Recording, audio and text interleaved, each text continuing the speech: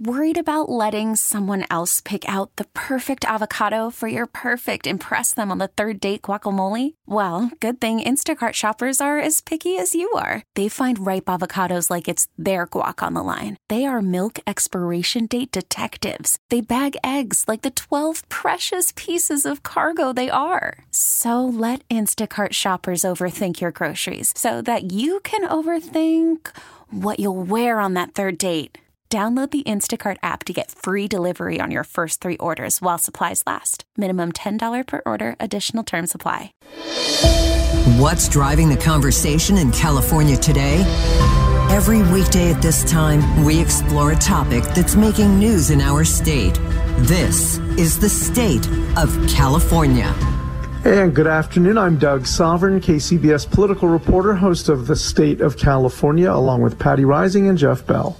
As we've been reporting, a Supreme Court bombshell today as Justice Stephen Breyer decides to retire at the end of his term. Yeah, that will give President Biden his first Supreme Court vacancy to fill, and it will come in the middle of a contentious midterm election year. Justice Breyer is from San Francisco, of course. He went to Lowell High School. He was a contemporary of Jerry Brown. He was appointed to the Supreme Court by President Bill Clinton 28 years ago. Retiring at age 83 opens up one of the 3 remaining seats in the court's liberal wing. For more on Breyer's retirement and what may come next, we're joined live today on the KCBS Ring Central Newsline by Jessica Levinson, law professor at Loyola Law in Los Angeles. And thanks again for being with us today. So there's been speculation about Justice Breyer considering retirement for a while. Why do you think he's decided to do it now? Is this about timing his departure so that President Biden can get a successor confirmed? Absolutely. I think if it were up to Justice Breyer, he would have stayed past the midterms. I think this is not his chosen timeline, but almost, 12 seconds after President Biden was declared the victor of the election, there was a chant that began, Breyer must retire. And he knows that now, with Democrats controlling the Senate by the slimmest of majorities, with the Senate needing only a simple majority to approve of a Supreme Court nominee, and with the midterms coming up and the Democrats likely to lose the Senate, that really there is no other time for this. President Biden has pledged to appoint the first black woman to the Supreme Court. Do you expect him to make good on that promise? And if so, do you see any leading contenders?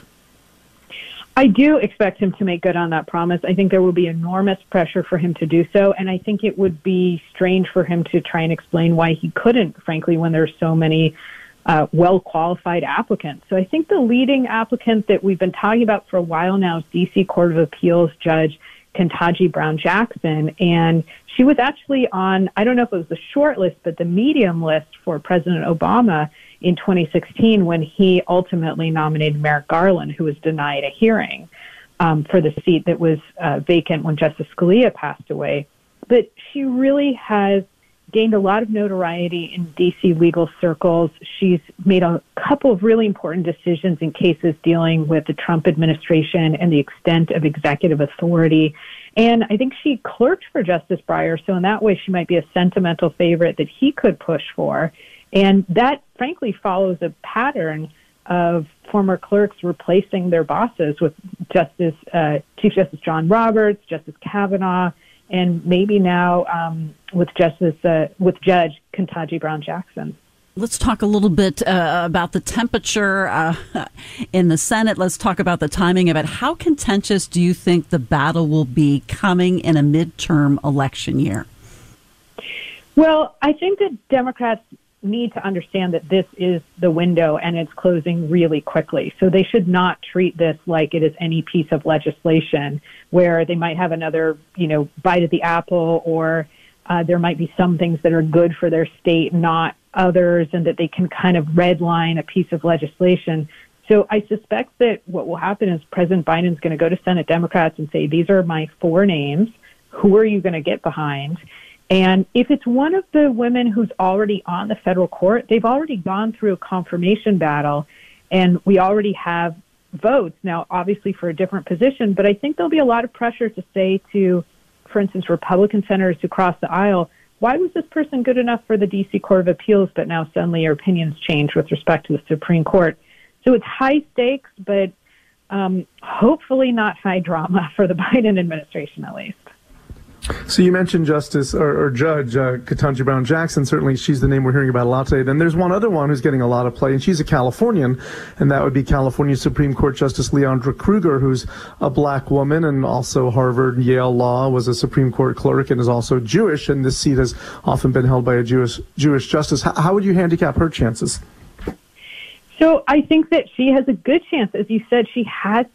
Both of them have these sterling resumes that really people in the legal community only dream of.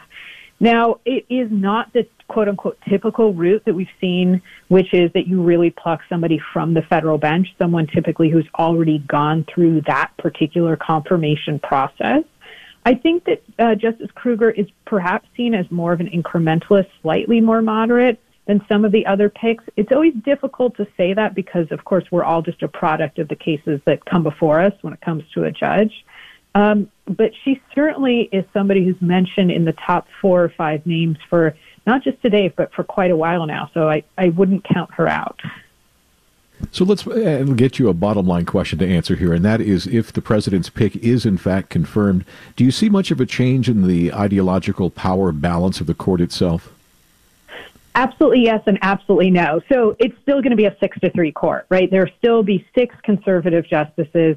There will still be 3 liberal justices. And so on some big issues, I think people will say, well, look, the outcome didn't change. And in fact, the vote split didn't even change. And the answer that I think in watching the court over the past years, we should all say to ourselves is that, look, yesterday's dissent is tomorrow's majority. So it really does matter who fills these seats.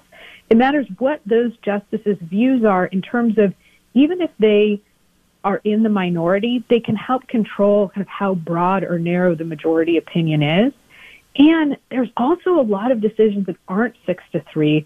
With only 9 members, every member really makes a difference. So it is consequential, even though it doesn't change the balance of power. All right. Thank you so much, Jessica Levinson, Loyola Law professor, coming to us from Los Angeles. Obviously, this is going to be a developing story for days and weeks to come. And the word we're getting from Senate Democrats is they're going to move quickly on this. They would like to actually confirm whoever the nominee is before Justice Breyer even actually retires in June. So this won't be a summer thing that's dragged out. It'll be a quick one like Amy Coney Barrett. So we'll have to see, and we'll be covering it for you. You can hear the State of California every weekday at 3:30 p.m. It's also available at kcbsradio.com and wherever you get your podcasts. You can find me on Twitter at Sovern Nation. I'm Doug Sovern, KCBS. T-Mobile has invested billions to light up America's largest 5G network, from big cities to small towns, including right here in yours. And great coverage is just the beginning. Right now, families and small businesses can save up to 20% versus AT&T and Verizon when they switch. Visit your local T-Mobile store today.